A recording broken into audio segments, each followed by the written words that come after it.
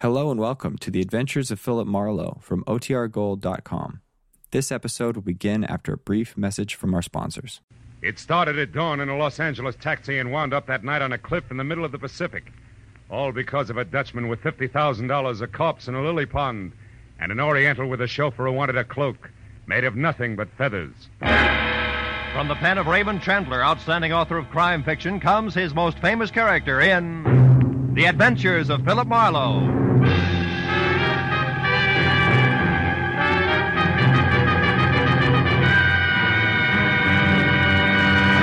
Now, with Gerald Moore, starred as Philip Marlowe, we bring you tonight's exciting story, The Cloak of Kamehameha.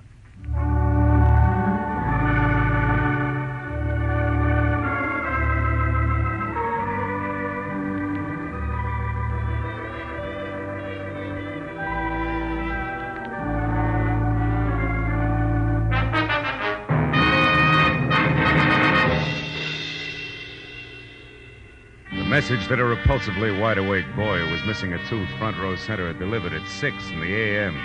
had come in two parts. The first, scrawled in black ink on a wrinkled piece of paper, said, "Marlowe, get hold of a taxicab. Pose as the driver yourself, and at exactly 8 o'clock this morning, come past 8840 North Ogden Drive. Signed, Pollard Schindler." The second half made more sense. It was printed in neat letters on neat green paper, and under an engraving of Benjamin Franklin read, 100 silver dollars payable to the bearer on demand. So at exactly 8 o'clock, I was behind the wheel of a hired cab, leather jacket, peak cap, toothpick and all, and within taxi distance of number 8840. Mr. Pollard Schindler, a round man in square clothes with haircut to match, was not late. Taxi! Are you there? Taxi, wait! Yes, sir. Cab? Of course. Why do you think I'm shouting my head off? I want to go to the municipal airport. Do you understand? The municipal airport at Inglewood. Okay. Inglewood. Municipal airport it is. Marlowe, the meter. Quick, put the flag down. Every minute I'm being watched. Oh, yeah. Watched by whom, Mr. Schindler? I do not know. Now, listen carefully, Marlowe. Later, you are to go to the Kamehameha Hotel and wait for a young lady named Lani Collier. Mm-hmm. Then, at the hour she designates, you go to her house, number 44 Diamond Head Circle, and pick up the cloak. Oh, wait a minute. Kamehameha, Diamond Head, all those places. This hotel isn't by any chance in Hawaii, is it? Didn't I mention this in my note? No, you didn't. Nor did you mention picking up a cloak. That just proves I haven't been myself ever since yesterday when I received this anonymous letter that's postmarked Honolulu. All it says is, Kamehameha's cloak of golden feathers will bring no less than death. Huh. Marlowe, have you ever been to the islands? Yeah, twice. Once business, once pleasure. Well, then surely you've heard people speak of King Kamehameha. Oh, sure. He was back in the 1780s, right? Yeah. Big organizer, conquered Oahu by driving the defenders over that cliff that divides the island. It divides it in two, you know. Pali. That's Pali, it. Marlowe, the feathered cloak that Kamehameha wore was about 100 square feet, and every inch of it a golden yellow feather. Yeah? And valued at more than $500,000. Really? How come? Well, the feathers. Oh, yes. They are from the now extinct black marmot bird, Marlowe, and there was only one yellow feather on each bird. That could explain why they're now extinct. Don't tell me this is all a game of Collier to Marlowe to Schindler with a cloak that belongs to the museum. Oh, no, Marlowe. No, it isn't with the cloak you speak of. But Lani Collier has another one. Less valuable, of course. It's 1/4 the size. Oh. But it also belonged to the king. And it also is made of the priceless feathers. And is this her property to have and to hold legal-like? Yeah. Lani is wealthy, young. How young? About 25. Oh? She went to a fashionable schools here in California, and as a result cares more about fun and furs from I.J. Fox than she does priceless heirlooms. So for $50,000, I have bought the cloak to resell to a New York millionaire for almost twice that sum. It's a lot of loot. Well, yes, he loves island law. Oh, it figures. Marlowe, I was right. I am still being followed. Don't look back. Just drive faster? No. Do nothing. This is exactly as I want it. Whoever it is will follow me, not you.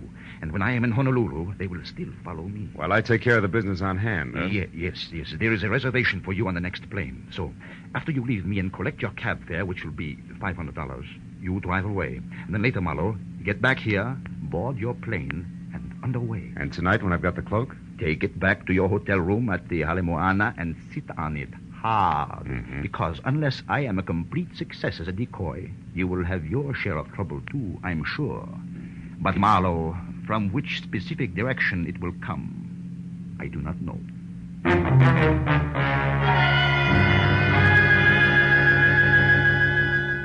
I got the $500, which was to cover expenses for my Honolulu trip, and I was told to keep the change. So after I'd returned both cab and costume to their owner, I added 10 to the original hiring price and had him drive me back to my apartment and wait while I packed. Then I got into the cab again, rear seat, said Municipal Airport, Inglewood, and settled back to think about the crossroads of the Pacific. Lovely hula hands and what shouldn't be too rough a job. But there I was wrong, because in the next minute and those that followed, everything was done the hard way. First, we ran out of gas, then got tied up in a traffic jam, and after that got stopped for speeding. All of which added up to me at the airport just in time to watch my plane take off without me.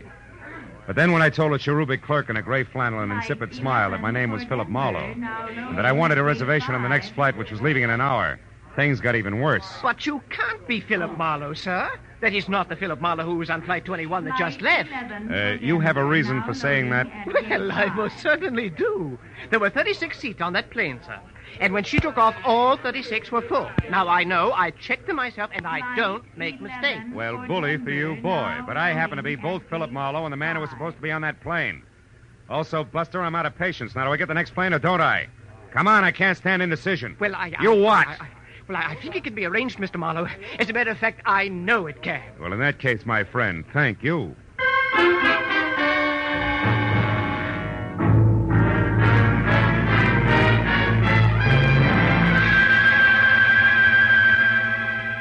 When we took off, my frame of mind left me ready and waiting for at least a crack up at sea.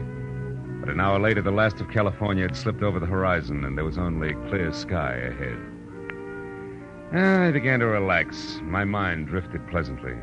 The flavor of the lime lifesaver in my mouth made me think of tall, wondrous, frosted Hawaiian punches. And the sinuous grace of lovely hula hands. But I opened my eyes again.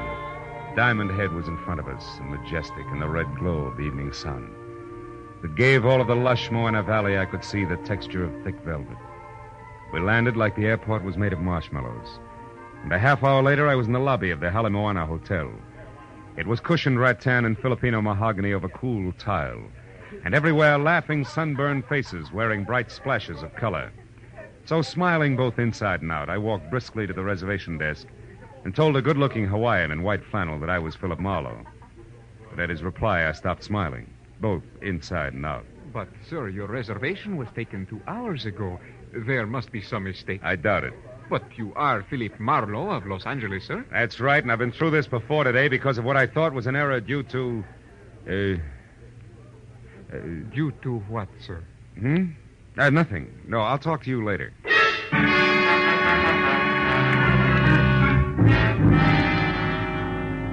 There was a large circle of mirror on the wall behind the clerk. And even as we had talked, I caught the reflection of a beautiful tan girl in a cocoa brown suit, white pearls, and no stockings, who at the mention of my name had done a take that had made her long blonde hair whip straight out. When she saw me watching her, she pivoted sharply on a spiked heel and hurried toward a lanai under a banyan tree, where there was Hawaiian music and a lot of different-looking people drinking at glass-topped tables under a three-quarter moon. I stayed near the reservation desk long enough to light a cigarette, and then I followed her. She was seated away from the lobby entrance, and on a hunch that she might be Lani Kalia, I started for an empty table next to hers. But a middle-aged Chinese in gray gabardine and Panama to match slipped into the chair that I was after. So I forgot about being subtle, and addressing her as Miss Kalia, introduced myself as an old and dear friend of Pollard Schindler's, one Leland Dunn. Well, this is a pleasant surprise, Mr. Dunn. But tell me, how did you know what I looked like? Well, Pollard Schindler's accent doesn't hamper his vocabulary, Miss Collier. He used the right adjectives, believe me. I'd love to believe you. But I can't, Mr. Dunn, because Pollard Schindler never saw me in his life. All our business was done by telephone. Okay, my mistake. I'm Philip Marlowe, Lanny, and I want to know when we rendezvous at 44 Diamond Head Circle for the Cloak of Kamehameha. The Cloak? Yeah. You're no more Philip Marlowe than you are Leland Dunn. And if you need a reason, it's that I just left Philip Marlowe upstairs. Now, wait a minute, baby. There's only one Marlowe. That's me. I can prove it. I'll bet you can. Forged papers and all. I've already been warned to watch for imposters, so quit wasting both your time and mine and get out of my way. I've got things to do. Now, wait, Lonnie, For what? Proof that you're neither Dunn nor Marlowe, but Kamehameha himself? No thanks and goodbye. If there had been a door, she'd have slammed it. Well, now I had two clues. One, an obvious party who would assume the name of Philip Marlowe, and the other, Lanny Collier. Less obvious, but more intriguing. So figuring the road company Marlowe would keep, I followed Lanny, who by this time was getting into a new yellow Nash convertible. Before I got to her, she stepped on the gas, threw her lights on, and lurched from the curb. So I ran across the street to what I thought was a taxi, but I was wrong, because it turned out to be a chauffeured limousine and being helped in by a small, swarthy item of dubious lineage in a wrinkled cotton uniform was the Chinese in gray gabardine and Panama to match, who had been sitting near us on the lanai. But what counted more was that he obviously sensed my problem. You wish to follow the girl, sir? Yeah, it's a lover's spat, you know what I mean? I think so. Oh. Jolo, quickly. Yes, sir.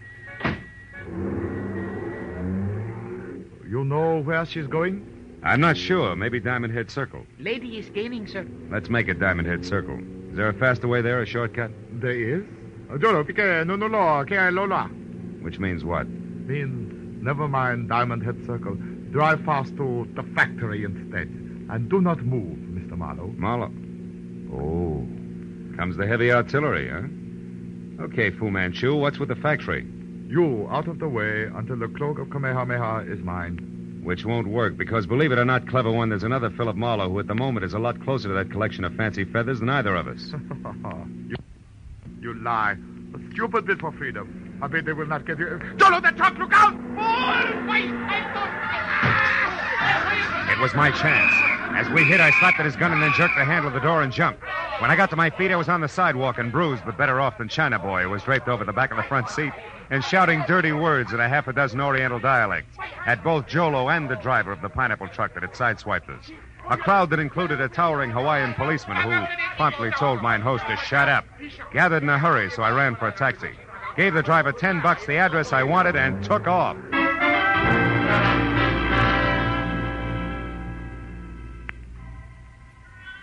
The street on which Lanny Collier lived was a neat, curving strip that rose sharply from sea level up to the shadow of Diamond Head itself. And we were there in less than 10 minutes, but finding number 44 was something else. And another 30 minutes disappeared before we finally parked away from the place, which was glass, Kona wood, and you can't find the front door without a blueprint tucked deep behind a thick grove of date palms. I told the driver to back down the hill without using his motor. Then I slipped into the grounds and carefully moved toward the house, until what I thought was the trunk of another palm tree stepped into my path fast. Stop where you are. At the top, which was over 6.5 feet, there was a shock of flaming red hair. The whole frame was half covered in dirty yellow shirt, once upon a time white ducks and battered brown sandals. In broad daylight, it would have looked worse. You. Who are you? Someone with an appointment to see Miss Collier. Why, you belong to this place? Yes, and this place belongs to me as well. All of it. Miss Collier included. She's mine to protect. You understand that, Malahini? Malawich? Malahini. Greenhorn, tourist, the kind that I hate. Kind that's ravaging all that's beautiful. Stealing the islands from those to whom they belong. Now, take it easy, Red. I'm not here to ravage or stick your pretty island into my pocket when you're not looking. All I want is words with Lanny Collier. You're like the rest of them, trying with cunning and deceit to turn her head away from these shores and toward the mainland where you come from. I won't stand for it. Look, why don't we break this round table up and get to the house? I'm in a hurry. All right. But I'm sure that Lanny will be on my side. So sure, in fact, that we really shouldn't disturb the flower, should we? Should we? Oh! Malahini.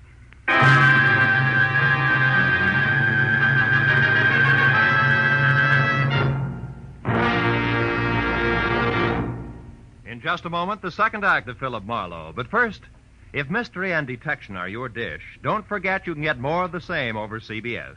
Tomorrow, for instance, is the day when two unique and widely differing sleuths make their weekly appearance. One is that well-known character, Sam Spade, Dashiell Hammett's hard-boiled private eye. The other sleuth, whose adventures are yours every Sunday, is Danny Clover, an old hand on that gaudy street called Broadway. Broadway is my beat, says Danny Clover, and it's a beat where anything can happen.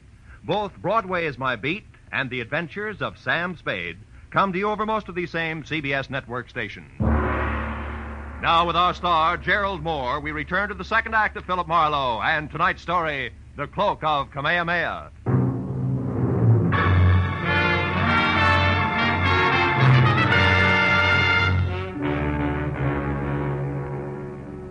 red-headed lunatic with a slow, soft voice and fast, hard fist took me by surprise, and I wound up flat on my back before I realized he'd so much as moved.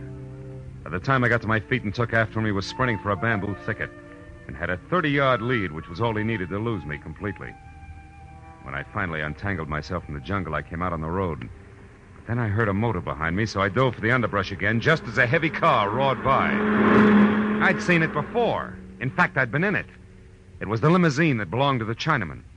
The back seat was empty, but the half-caste chauffeur, Jolo, who was crouched behind the wheel, drove out of sight like his life depended on it.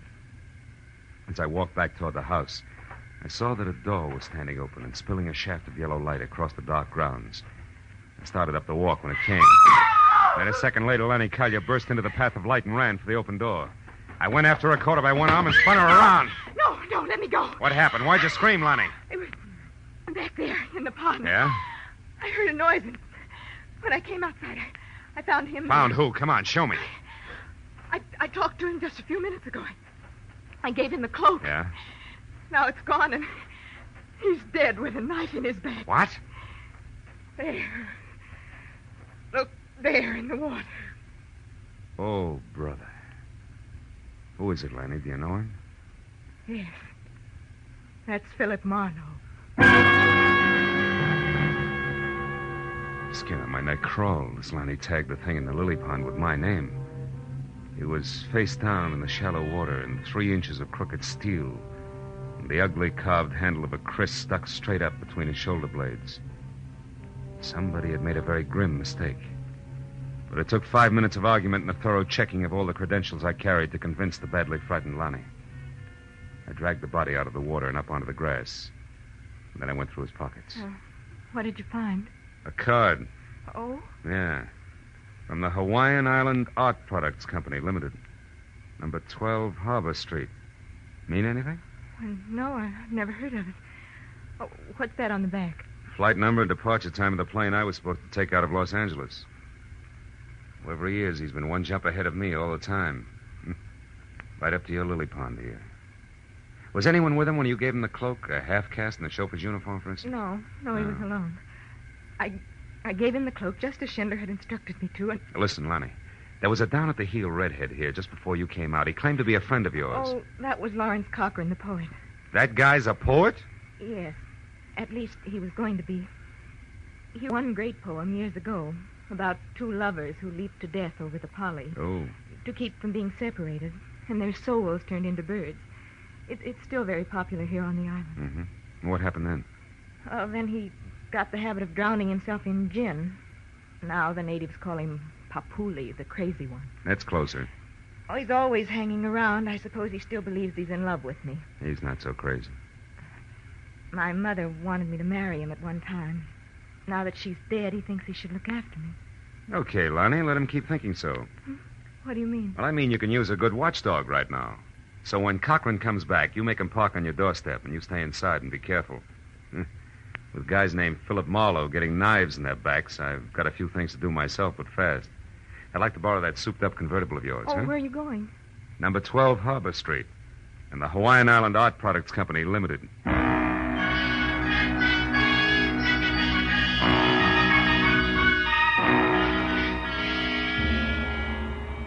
Harbor Street was a narrow, twisting alley 2 blocks below King Street. A kind of social sargasso where the derelicts of the Pacific quietly foundered in dives built into the damp crevices between warehouses. However, number 12 turned out to be practically a blank wall. There was one small window high up, a door with a heavy iron grill over the glass, on which Hawaiian Island Art Products Limited, I.K. Lee, president, was painted in small black letters, and a thin passageway blocked by an iron gate at the side of the building. A light burned inside, but the door was locked.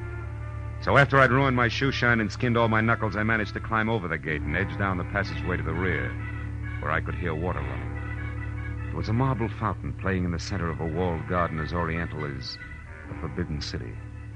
I eased across its rigid daintiness to an open door, peeked in, and then reached for my gun because sitting inside at a sleek white mahogany desk was the Chinaman in the gray Panama. Well. This is a somewhat unexpected turn of events. Please, be careful with that gun, won't you? You be careful, Lee, and you won't have to worry about the gun. Now, tell me something. Why'd you break your neck to get Kamehameha's cloak, anyway? You know what'll happen if you ever try to sell it? Oh, my good man. I can sell that cloak every day for the rest of my life. A few feathers at a time. Yeah? The world must be full of feather collectors, huh? But it is. I manufacture the beautiful feather lace islanders wear on their hats. And while the bird is extinct, the desire for its gleaming feathers is not.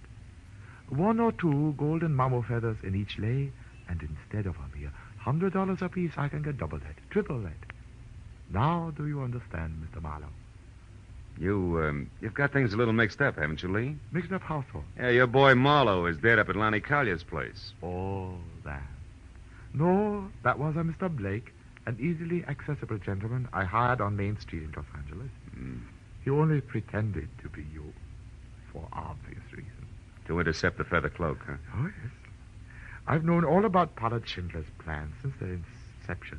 I followed every move he made. In fact, it was I who caused all your trouble on the way to the airport this morning, by means of a bribe through your driver. Yeah. Aren't you the one? Yes.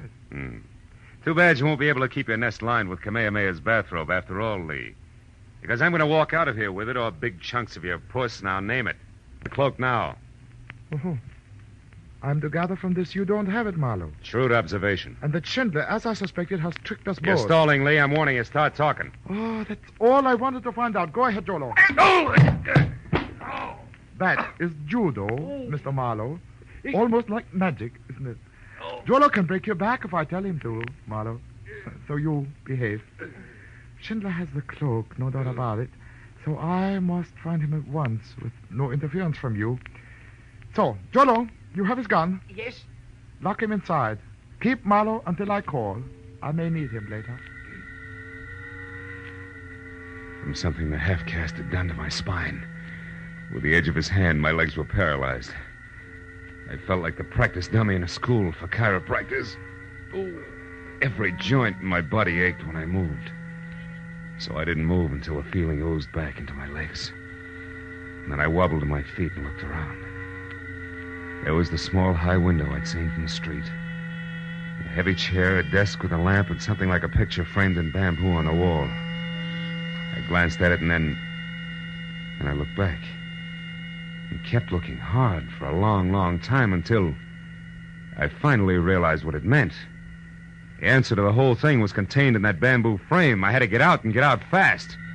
I unplugged the lamp, plastered my back against the wall next to the door, and tapped on the lampshade to intrigue Jolo into coming in. It worked. When the knob turned slowly, I threw the lamp up at the window. A crash brought the door open with a jerk, and Jolo stepped in with my gun in his hand. What is going on here, Mr. Where are you? Answer! Right here, Jolo! Come on, get up. I've got some magic to show you now. A trick I learned in Kansas called the haymaker.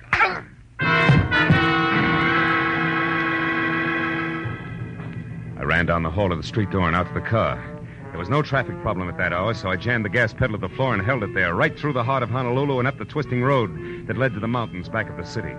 The echoing roar of the motor as it tunneled through the forest lining the road was finally replaced by another roar, wind. The unending gale that shrieks through a precipitous pass 3,000 feet above the city. The Polly. I swung the car to the side of the road and ran the rest of the way out to where the rocks rose to a knife edge that dropped a sheer 1,000 feet to the valley floor. Then I spotted them. Lanny lying stunned at the cliff's edge, and standing over her, his red hair ripped by the wind, was the mad island poet drunk as a lord. And flapping around his shoulders like a pair of huge gold wings was the cloak of Kamehameha. Oh, don't weep, my love. I offer you the freedom of the birds. Come, Lonnie. No, let me go, Lawrence. You're bad. No, Lonnie, you're the mad one to think you could sell your treasures and leave the island. Your destiny is here. No, stop it, you murderous lunatic. I tried to warn Schindler, but the fool kept on, so I killed his courier, the man you gave the cloak to. I'd kill 1,000 times to keep you here with me. No. You belong to the islands, Lonnie, like this cloak, and I do. We must never leave. Come, it'll all be over soon, and our souls will turn to birds and live forever in this palace. No, stop it. Cochran, stop! Marlo, help me. Stay back, Marlo, don't interfere. Lonnie! Lonnie! Oh, Marlo, he slipped know. Are you all right, Lanny? Yes, I'm okay. Marlowe, look. The cloak. Cochran must have lost it as he fell. The wind brought it back here to me. I don't want to touch it ever again. I know what you mean. Come on, baby. I'll carry it for you. Let's get out of here.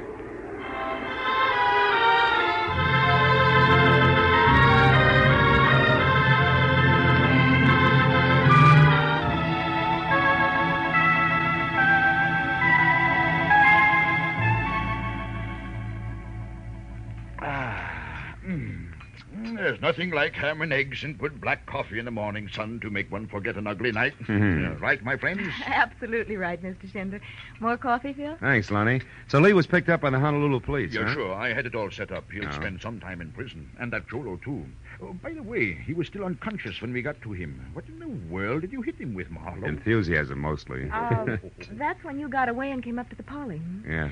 But, Phil, how did you know it was Lawrence and where he'd be? Well, it all tied in with that one popular poem Cochran had written, Lonnie. That anonymous letter you got in Los Angeles, Mr. Schindler, was a line from that poem. Oh, Kamehameha's cloak of golden feathers will bring no less than death. That's it. How did you find that out, Marlowe? Well, when I was locked up in Lee's factory, I saw a full copy of that poem on the wall in a little bamboo frame. When I came to the line you just quoted, it stuck out like it was printed in neon. That pegged Cochran as the killer. Once I had that, I tried to look at things from his angle. He was a murderer, sure to be caught, desperately in love, insanely possessive of everything he thought belonged here in the islands. Yeah. And he was an unbalanced lush as well. So the rest of it figured, that's all. And when he was cornered, he went back to the one important thing he'd ever done. Exactly, baby. He was lost. So he identified himself with the hero of his poem and took that as the only way out. Amazing. Truly an amazing thing. And a terrible thing, too, Mr. Schindler. Well, who knows? We all got what we went after, didn't we? Each of us. Even Lawrence Cochran.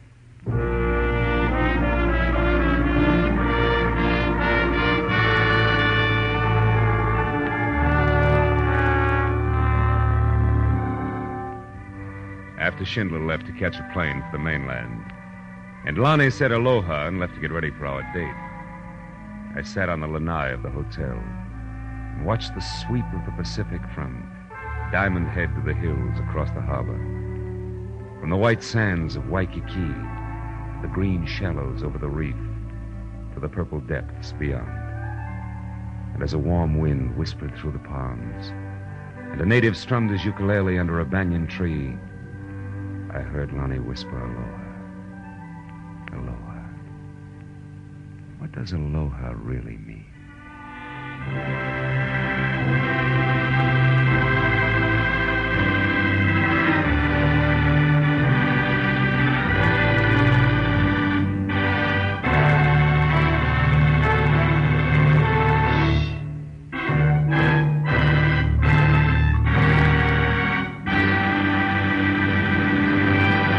The Adventures of Philip Marlowe, created by Raymond Chandler, star Gerald Moore, and are produced and directed by Norman MacDonald. Script is by Mel Dinelli, Robert Mitchell, and Gene Levitt.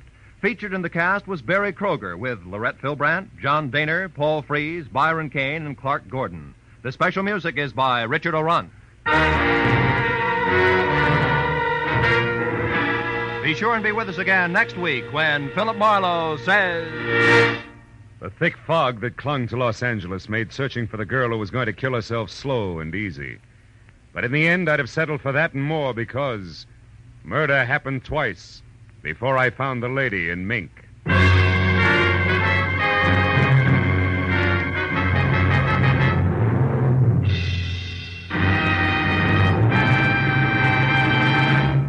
$52,000. A nice pocket full of change to have around, isn't it? Well, the chance to win it comes your way again just a little later tonight when CBS's giant one-hour quiz show, Sing It Again, comes to you over most of these same stations.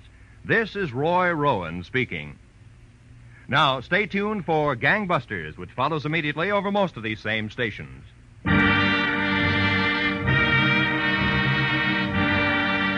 This is CBS, the Columbia Broadcasting System.